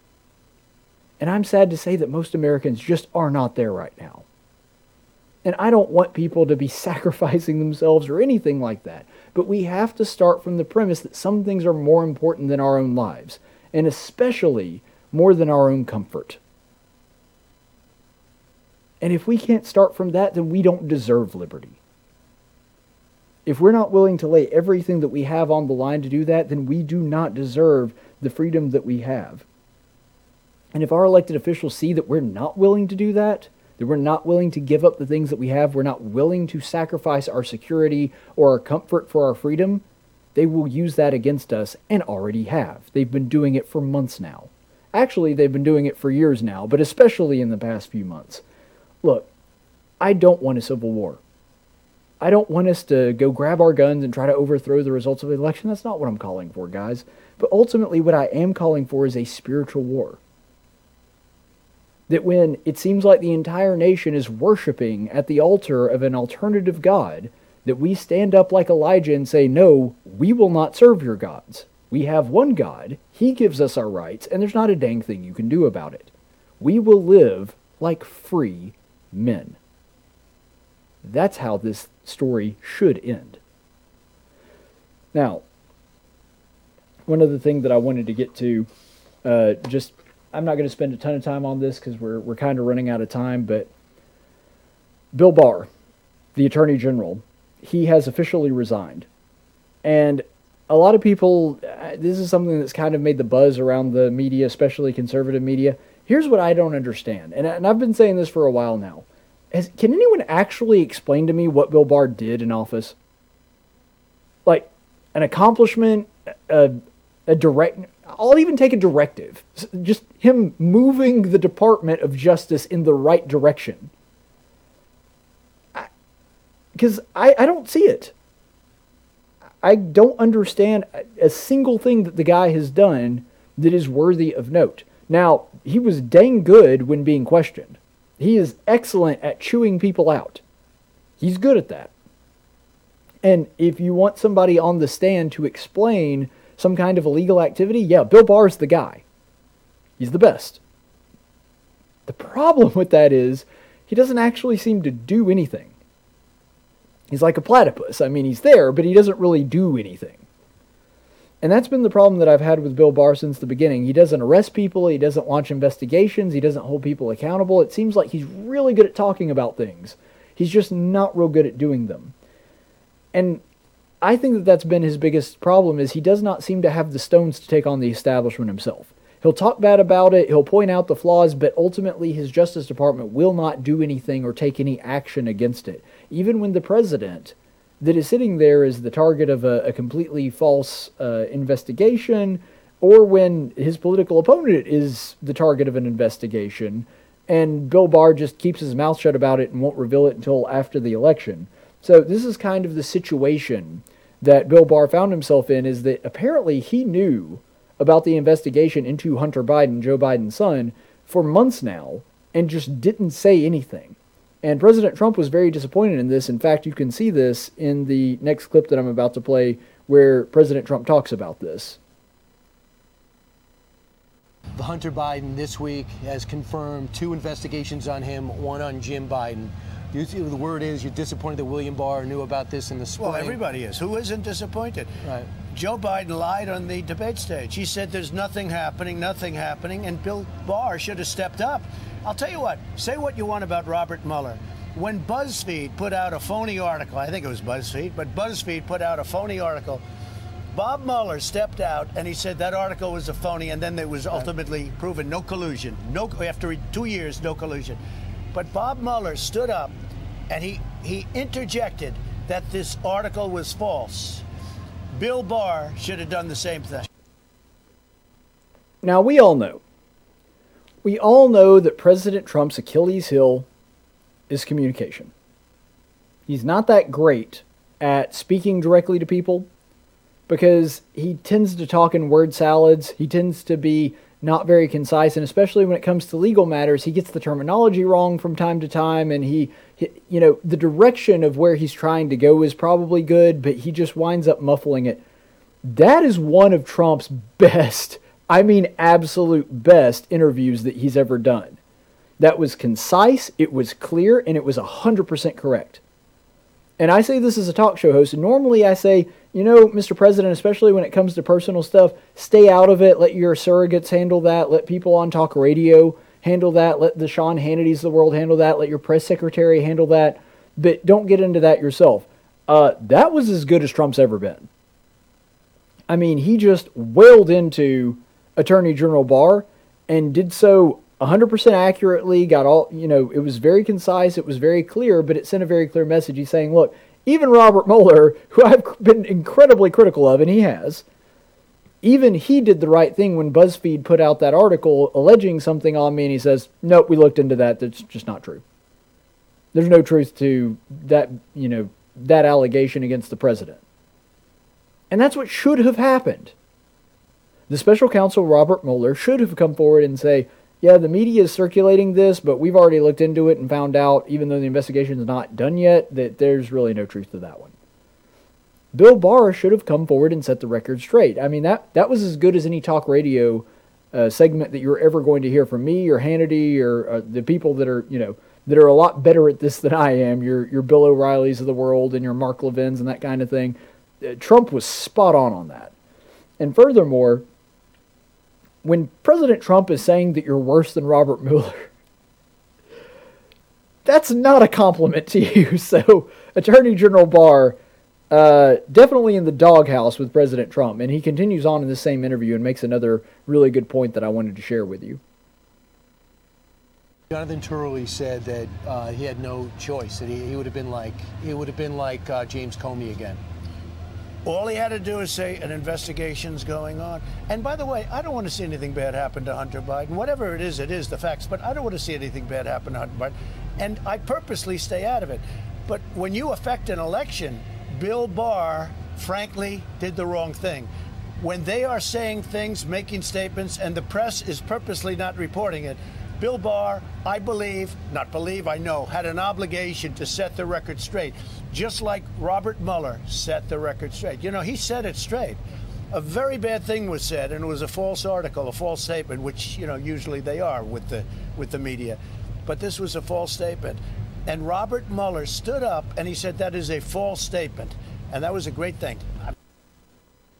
All right, so in this clip, what he's talking about is making that comparison between what would have happened if Barr had come forward with this information and it being kind of like James Comey, which was perceived as being biased because he released the information about Hillary Clinton and having new emails that were under investigation very late in the game. So here's the issue with that. The premise of the question, and I don't bring Brian Kilmeade, all he's doing is he's saying these are allegations that are being lobbed against you. Would you like to respond to them? So it's not Brian Kilmeade's fault there at Fox News. He's actually doing his job there. But he presents Trump with this saying, okay, but wouldn't Barr just kind of have his back up against the wall? And if he had done something there, that he would have been just like James Comey getting involved in the election? Okay, would that have affected the election? If Bill Barr had come out just a couple months before the election happened, said, by the way, we've been made aware that Hunter Biden has emails that are under investigation, and Barr knew about that and apparently sat on his hands about it until after the election took place and knew about it the whole time. It's right for Trump to be upset about this, because would that have affected the election? Yeah, it probably would have. Would that have been a bad thing? I don't see why. And I'm not just saying that because I think it probably would have helped Trump. If we turned out that Donald Trump Jr. or Ivanka Trump was under investigation 2 or 3 months, that would have affected the election too. And you know what I would have said? That the American people are supposed to know about that. See, it's not bad to affect an election. It is bad when law enforcement affects an election in a specific way because they want to. That's the issue. So if you're strategically releasing information that affects the election in a certain way, trying to help out one candidate while hurting the other. So let's say that you've got information on one of them, but not information on the other. you have information on both of them, but you release one set of information that makes one candidate look bad and not the other, okay, that would be really bad, but it's not because you're affecting the election. It's because of the way that you're affecting it and doing so in a biased way. If you're a law enforcement officer, you have an obligation to, if that is going to be something that is going to affect one of the candidates, to let the people know about that. See, what James Comey did wasn't wrong because it helped Trump or hurt Hillary. It was at least perceived to be wrong because there was one side that said he did that specifically to try to hurt Hillary, which is absurd on a number of levels. And the truth is, his deputy director, Andrew McCabe, is the one that screwed that up. Because if you'll remember the timeline correctly on that, Andrew McCabe was in charge of the Anthony Weiner scandal where he was doing that investigation and then stumbled upon new emails from presumably the Hillary Clinton server and then sat on that information for several weeks. And then James Comey found out like a week and a half before the election and was like, oh, well, now we've got to let people know about that. Why? Because even though James Comey was a nightmare, that was the right thing to do. When you have that information, you're supposed to come forward with it right then and there. James Comey made the right call on that, and if the FBI had not been corrupt and been trying to hide that in the first place, we would have had that information several weeks ahead of time, to where it would have had less impact on the election. But that's not your call. Holding back information is also affecting the election. President Trump is right on that. Bill Barr deciding that I'm going to withhold this information from the American public that could affect the election, that is Bill Barr making a decision that affects the election. So you're affecting the election either way. The difference is, one side, you're actually doing so with transparency and acting the way that a law enforcement officer should, which is in an unbiased manner, and you just tell the truth and let the chips fall where they may. The other one is him making a decision that the American people don't need to know about that, and I don't want this to affect their decision of who to be elected. That's the wrong thing to do. And so ultimately that is the difference in these two scenarios that Brian Comey is bringing up when you're comparing Barr to Comey. I mean, just kind of like them leaking the Steele dossier, but not the Clinton email probe until very late in the game. That affected the election, but it was the way that they affected it and launching the fake investigation and everything like that. It was the way that it was done, and it was specifically orchestrated to hurt one candidate and not the other. That was the issue there. And so ultimately that's what it boils down to. It's okay to affect an election. In fact, you're supposed to just not care whether it affects the election or not. You're supposed to just, as a law enforcement officer, just bring forward the facts and let the chips fall where they may. That's the difference in the behavior that is being talked about here. Imagine it like the Houston Astros. For those of you that follow baseball, the Houston Astros were recently caught cheating by stealing signs from other teams, and then they could tell which pitches were coming, and because of that, they were able to communicate with their batters, and if you know what pitch is coming, it's a lot easier to hit the ball. So that was really what was going on there. If another team discovered that the Houston Astros were stealing signs, would it help them to report that? Yes. But that's what they're supposed to do. They can't just say, well, that would affect the outcome of the game. Yeah, it probably would. And yes, it would probably help your team, but you're supposed to report it anyway because that's the way that you're supposed to do it. When a violation of the rules comes up, you have to let people know about that. You can't just sit on it until the game is over and then tell people about it. That would affect the outcome of the game too if they're allowed to continue to steal signs. This is the problem. It's not the fact that it affects the election itself, it's the way that it affects it and the way that law enforcement seems biased against one side as opposed to the other. That's the problem with what's going on here. You trust the American people to make their own decisions. My only passing question with this would be, I wonder if Donald Trump is missing Jeff Sessions right now. I really don't know. That would be interesting to ask him. I wish that Brian Comey had asked him about that as well. But ultimately, I think what it boils down to is, I think that Barr makes a pretty good representative, like a surrogate for President Trump, because he's really good at talking about stuff. He's just not very good at doing stuff. And because of that, I think that his legacy as AG is going to be basically a blip on the radar and not much else. So one other thing I wanted to mention, because you guys know I'm an Auburn fan, Coach Malzahn was fired, and I don't want to do a deep dive into exactly the logistics of whether or not he should have been fired or not. I can really see an argument on both sides of that. He had kind of grown comfortable with mediocrity, and I think his comments after the Texas A&M game kind of put that on display. So I get people being frustrated with that. I would say that maybe it makes sense to hang on to mediocrity for one more year until we have a more favorable coaches market up in the next year, because frankly, I'm looking at the coaches that are available after this season, and it is slim pickings. But nonetheless, the strategy aside, the main thing that I wanted to bring up about Coach Malzahn is he ran that football program with integrity and honor, completely scandal-free, and his athletes loved him, and he built the character of those guys, which I think is the primary purpose of a football program. I mean, winning games is great. Don't get me wrong. Love to win. And I'd love to win more, and I wish that Malzahn had won more while he was at Auburn. So I understand the gripes there, and I understand that winning is an important part of the game.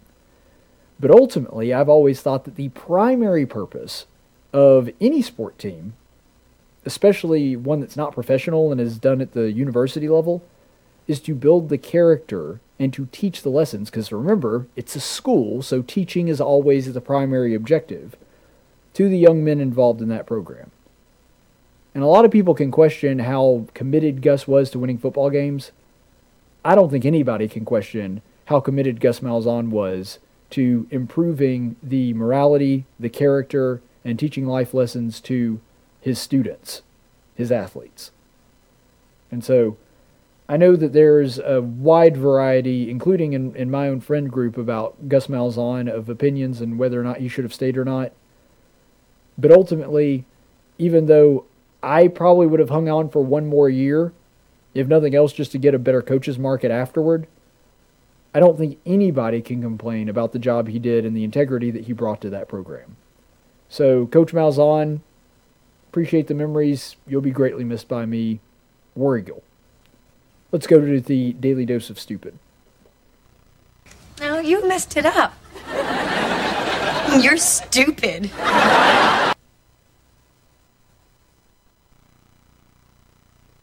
Help if I turn my mic on. Maybe I should be in the Daily Dose of Stupid. But no, for today's Daily Dose of Stupid, we have the Cleveland Indians, who are going to be changing their name. So if you're familiar with the Cleveland Indians, if you're a Major League Baseball fan like I am, according to them, their current plan is to use the name of the 2020 season, the 2021 season, and then transition away from the Cleveland Indians name in 2022 and sort of lay the groundwork for that over the course of the next year. Here we go again. It's just like the Redskins, but I love this characterization that was given by the New York Times. You can check this out here. So the New York Times says, after years of protests from fans and Native American groups, the Cleveland Indians have decided to change their team name, moving away from the moniker that has long been criticized as racist. 3 people familiar with the decision said Sunday. The move follows a decision by the Washington football team in the NFL. I still can't get over that one. In July, to stop using a name long considered a racial slur and part of a larger national conversation about race and magnified this year amid protest of systematic racism and police violence. So there's so much wrong with that short little statement. It would take me too long to go through every part of it, but the characterization to me is just hysterical. Like, years of protest from they're acting like, and they're trying to drum up an idea in the mind of their viewers and readers there, that there has been this long-standing sentiment that the Cleveland Indians, that they're racist against Native Americans, and only now, after years and years of people crying out for this change to take place, have they finally capitulated and done the right thing and changed their name. This is a load of garbage. There's no truth to that whatsoever. Have there always been a handful of people that are malcontents, that are upset about the name? Yeah. But the idea that this thing is widespread and there's protest of fans, okay, no. In fact, if you believe that the name was racist and the team was racist, why would you be a fan of it? A protest of some Native Americans? Okay, yeah. Occasionally on opening day, you're going to have like maybe 7, 8 Native Americans there that are protesting the name. That does happen in Cleveland. But is it a widespread thing that the fans have long had a problem with? No. No. Simply not true. But the New York Times is so dedicated to this narrative that this is something that their ideas are the mainstream, and lots of people have an issue with this, and it's a horrible, terrible thing that they're doing, and so finally this change is taking place. It's simply not true. The New York Times is trying to drum up a narrative where none exist. The characterization here is just so overblown, it's hysterical. But you will occasionally find some Native Americans that do find the name offensive. That is correct. But I could also find you some flat earthers. The fact that you can point to a handful of random nut jobs that have no job and nothing better to do than to protest the name of a baseball team is not evidence that this is something that is the mainstream. People at the New York Times believe it, sure, but the average person on the street or baseball fan, any baseball fan knows this is not a hot topic. This is not something that baseball fans care deeply about and never really have. The only passion that you'll really find on either side of the debate comes from the actual fans of the Cleveland Indians that really like the name and like the imagery. But ultimately, what this boils down to is the Cleveland Indians care more about what a bunch of angry, woke white liberals care about than Native Americans or their own fan base. Because let's not pretend that there's a large cross-section between rabid baseball fans and woke white liberals. Just simply not there. Now, are there going to be some Democrat voters that are baseball fans of, like, the New York Yankees or Oakland or some of the other teams that are in deep blue districts? Yeah, that's going to take place, and, that's okay, because that's part of America, is that our political differences and divides, we can still unite on hobbies and things like that, and there's nothing wrong with that. I don't, if I'm sitting next to a Braves fan in a stadium, I don't really care the way that he votes. We're pulling for the same team right there. But when it comes to all of this, there's probably not a lot of crossover. Like, if there's a Venn diagram of baseball fans and uber woke white liberals that think that this name is problematic, I'm guessing that sliver where there's overlap there is really, really tiny, if non-existent. And generally speaking, your blue-collar working class guys are the ones that like baseball.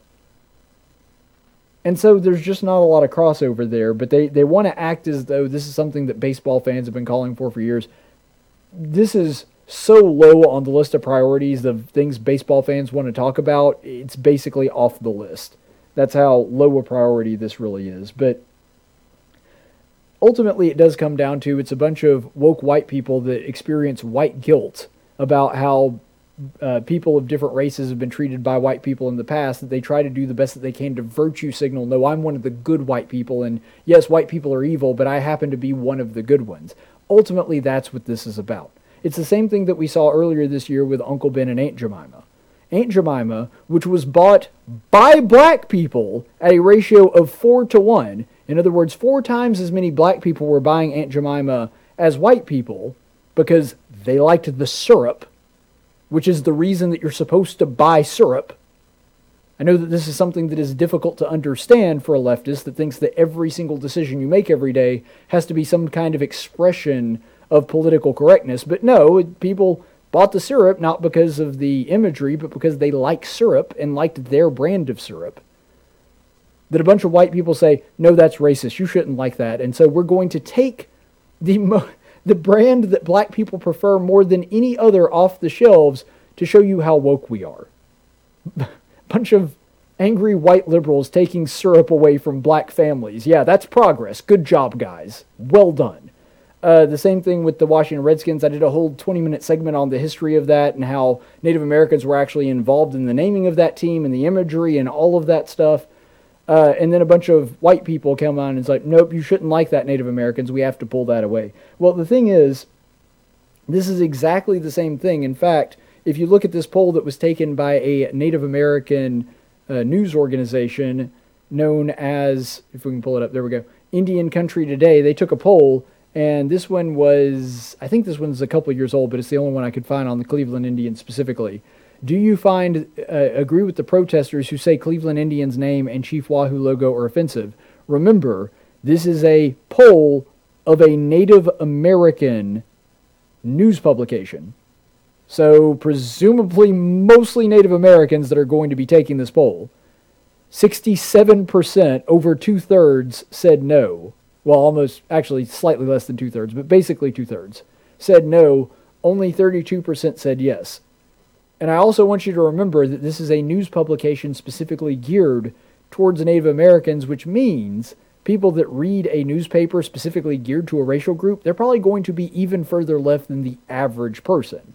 So I tend to think that this poll probably is amongst, if you were to poll every Native American, probably most of them don't care, even higher than the 67% that said no, we don't find it offensive. People seem to not understand this is a tribute. It is not a cut down or a racial slur. I mean, when you name a baseball team something, you are naming it something you like. I'm right here in the city of Montgomery. What is our baseball team called? Our AA baseball team here, who's an affiliate of the Tampa Bay Rays, they're the Biscuits. Do you think we named them that because we hate biscuits? No. We like biscuits. That's why we named them the Biscuits.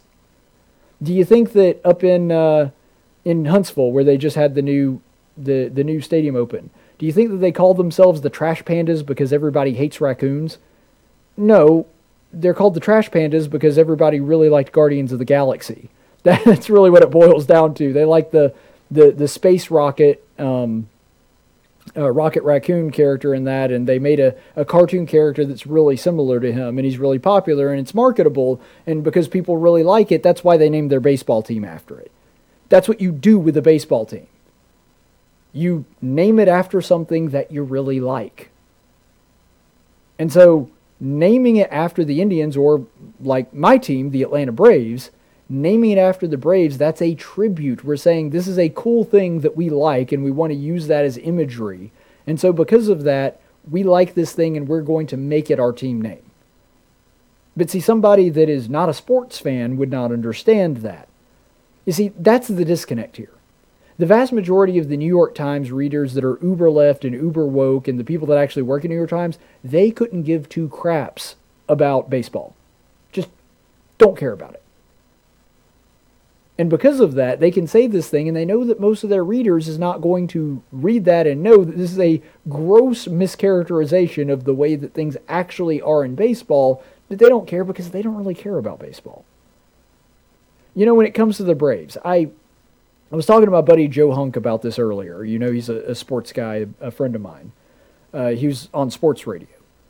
And he was saying, you know, I think the Braves probably keep the name but get rid of the tomahawk, but I got to tell you, man, I'm worried about that. And if the Braves get rid of the name, and frankly, I'm almost to the point that if they get rid of the tomahawk, I'm just going to become more of a Rays fan. Or Red Sox. I really pull for both of those teams. I'm not going to get into why. The Rays primarily just because of Montgomery. But it burns me up so much because I love the Braves. I got Brave stuff all over my living room.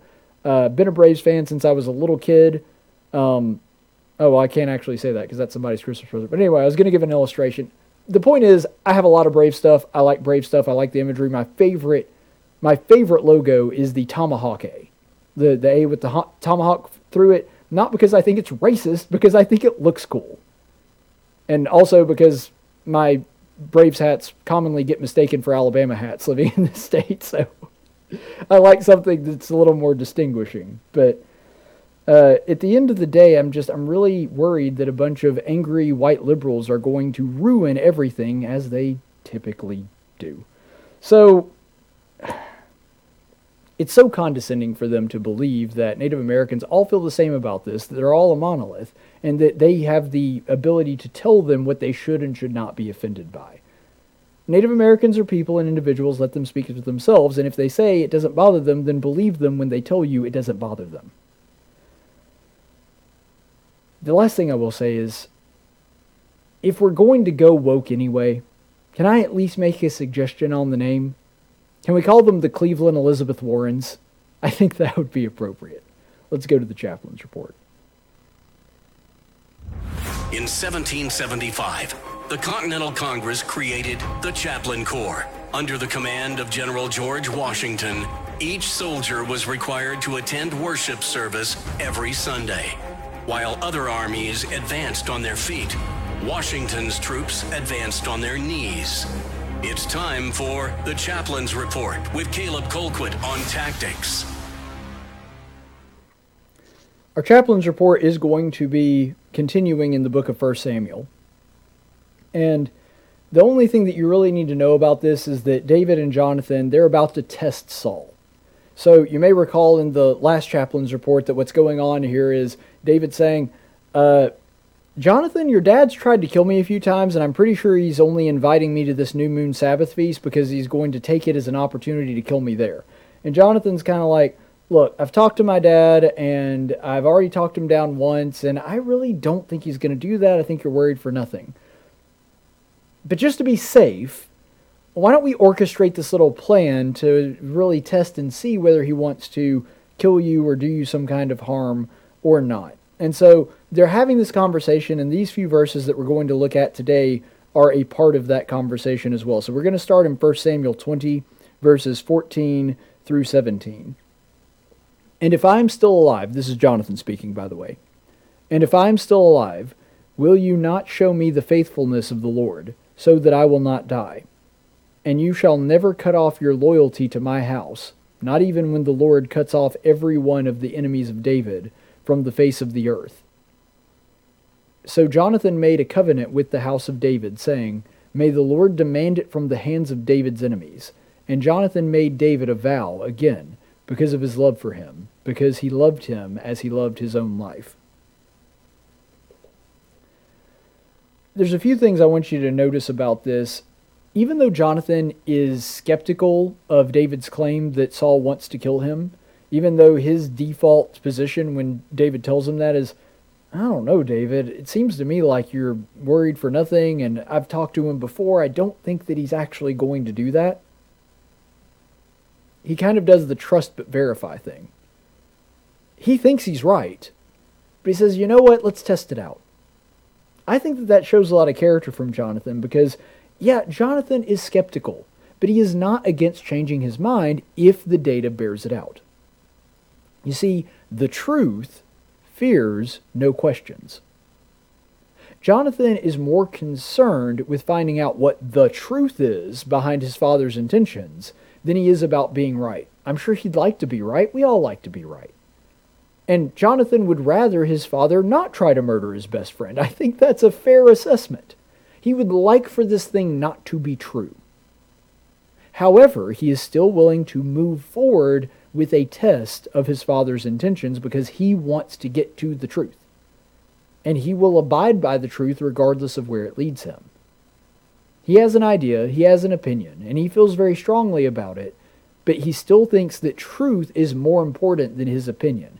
That's what a Christian is supposed to do from the very beginning. That's what we all need to do, is we need to believe in objective truth and that we will follow it no matter where it may lead us. But Jonathan also in this believes that that God's will is more important than his will. You see, he knows that God favors David and that he has already promised that David will be king. He knows this. He knows that it means that Saul's line is going to be cut off and it's going to be transferred to David. And remember, Jonathan is in Saul's line. He is the prince. And because of this, he could presumably be king. And if he were to be, if Saul were to lose his crown and it gets shifted over to David, then Jonathan's no longer in a royal line of succession. Jonathan has no chance of getting the crown. That doesn't matter to him. He wants God's will, not what he wants. That's the difference. And as Christians, that's what we're called to do too. That, yeah, there are things that we want, there are things that we want God to do for us, but ultimately when it comes down to it, part of being a disciple of Christ, part of being somebody that is a person that lives by God's standard means that occasionally what you're going to have to do is submit your will to his, to accept that God's will is better than your will, and because of that you are willing to subjugate yourself to him. That's what Jonathan is doing here. He's saying, even though I don't want this to be true, if it is true, I will follow it, because it's God's will. And he also puts God's will above his father's will as well, and that is admirable as well. You have to keep in mind, with what Jonathan's asking here, you have to keep in mind the culture of the day. Because back then, when a family took over the throne, they killed every single member of the other family, because they did not want rivals. They did not want anybody with a legitimate claim to the crown to rise up and build a resistance and try to overthrow them again. And so when one family goes in and takes over and becomes the new royal family, they kill every single member so that there is not even a chance that that old line could come back. And all Jonathan does here is he asks David, when you take the throne, and I believe that you will because it's God's will, just deal kindly with me and my family. When God cuts that off, I just want you to remember that I'm not your enemy. And I don't want to do any harm by you. And, he loves him. He's his best friend. He doesn't want to see anything terrible happen to David. And he says, so when that happens, just deal kindly with my family. It's okay. It's God's will. I understand it. But remember that I wasn't the one that did that to you. That I'm not your enemy. And so Jonathan trusts David to do the right thing. He has so much faith in his friend that he can make this request of him because he knows that David is going to do the right thing regardless of what happens. Whether David is a rebel on the run like he is now that doesn't really have any power, or he becomes king of the nation, which of course he eventually does, he knows that that power is not going to change David, that David is going to do the right thing, that he is going to follow God's will no matter what his station in life is. That's how much he believes in his friend. And it really is a beautiful thing and a testament to the faith that Jonathan has not only in God, but in David as well. And I also want us to look at it from David's perspective, because David loves Jonathan enough to not see him as an enemy just because of who his family was. You see, like I said, in this day and age, if somebody that was a member of your family was your enemy, you saw all of them as your enemy. Saul is trying to kill David and wipe him out. And David's response to this is, well, that makes Saul my enemy, but not everybody else. Jonathan's not a bad guy because his father happens to be a bad guy. And that comes from a biblical teaching. That was a new teaching, something that was unique to the Hebrews, that the sins do not bear the sin of the father. The father does not bear the sins of the son, nor the son the sins of his father. That's in the Torah. That's the law of Moses. And so because of that, David is just following the law of God to its logical conclusion, which is, well, I'm not going to blame Jonathan for the bad things that his dad's done, even if his dad really does want to kill me and we find out through this test that he's going to try to kill me again. That's not Jonathan's fault. And I can still love Jonathan even though Saul is my enemy. You see, David, kind of like what we were talking about at the beginning of this episode with the Bill of Rights, David sees people as individuals. And he doesn't treat them differently because of choices that other people made. I think that's a good life lesson for us as Christians and just in general. Is that just because there might be a person in somebody's family or their friend group or something that happens that they do wrong by us, that doesn't mean that person is responsible for their actions. They may not even know about those actions. Right here, Jonathan doesn't seem to know about what Saul's malicious intent is. And he doesn't want to believe that, but ultimately, Jonathan's not responsible for those things. Jonathan makes his own decisions. He's his own moral agent because he, just like everybody else, is an individual that makes his own choices. And God is going to judge us only for our own choices, not for the choices of other people. David did see people like individuals. Saul saw people like pawns in a game. That's how Saul views people. That's why he can use his oldest daughter as a pawn to try to lure David in so he can kill him. And then after that happens, he says, well, I'll give you my other daughter, even though I married off my daughter that I originally promised to you. I'll give you my younger daughter, but you have to go out and kill all of these people, and that was just a ploy to get David killed through the hands of the Philistines. And then he also later uses Jonathan basically as bait to lure David back into him. And so to Saul, these people aren't individuals. They're just kind of like pawns on a chessboard that he's moving around and trying to get rid of his enemies by using them as tools for his own benefit. David loved Jonathan, and he loved his wife Michal, who was Saul's daughter. He looked at people as individuals and didn't, think of them as merely what they could do for him or how they could work against him. He just saw them. And that was the difference in David and Saul. But David and Jonathan really, they were only able to love one another like this because they loved God. David takes the stance that he does on Jonathan and treating him like an individual because he believes the words that God gave him. He believes the Torah. He believes that God is morally right, and he follows those principles to lead him to the truth. Jonathan goes against his own father, his own family, and vows a vow to David because he believes that's what God would want him to do. He looks at God's will and says, well, God's will just supersedes my father's will. It's more important than my father's will and more important than my will. And so because of that, I'm going to love the person that is morally right and right in God's sight, and that's David. The reason that they were able to have this close relationship and they were able to treat one another like brothers is because they were under God in his sight. They were able to be unified because they loved him first. You see, if God is love and the source of all love, then ultimately any love that we can have for one another has to originate from him. And that's exactly what we're seeing played out here in this story. Stay the course, friends. Tactics with Caleb Colquitt.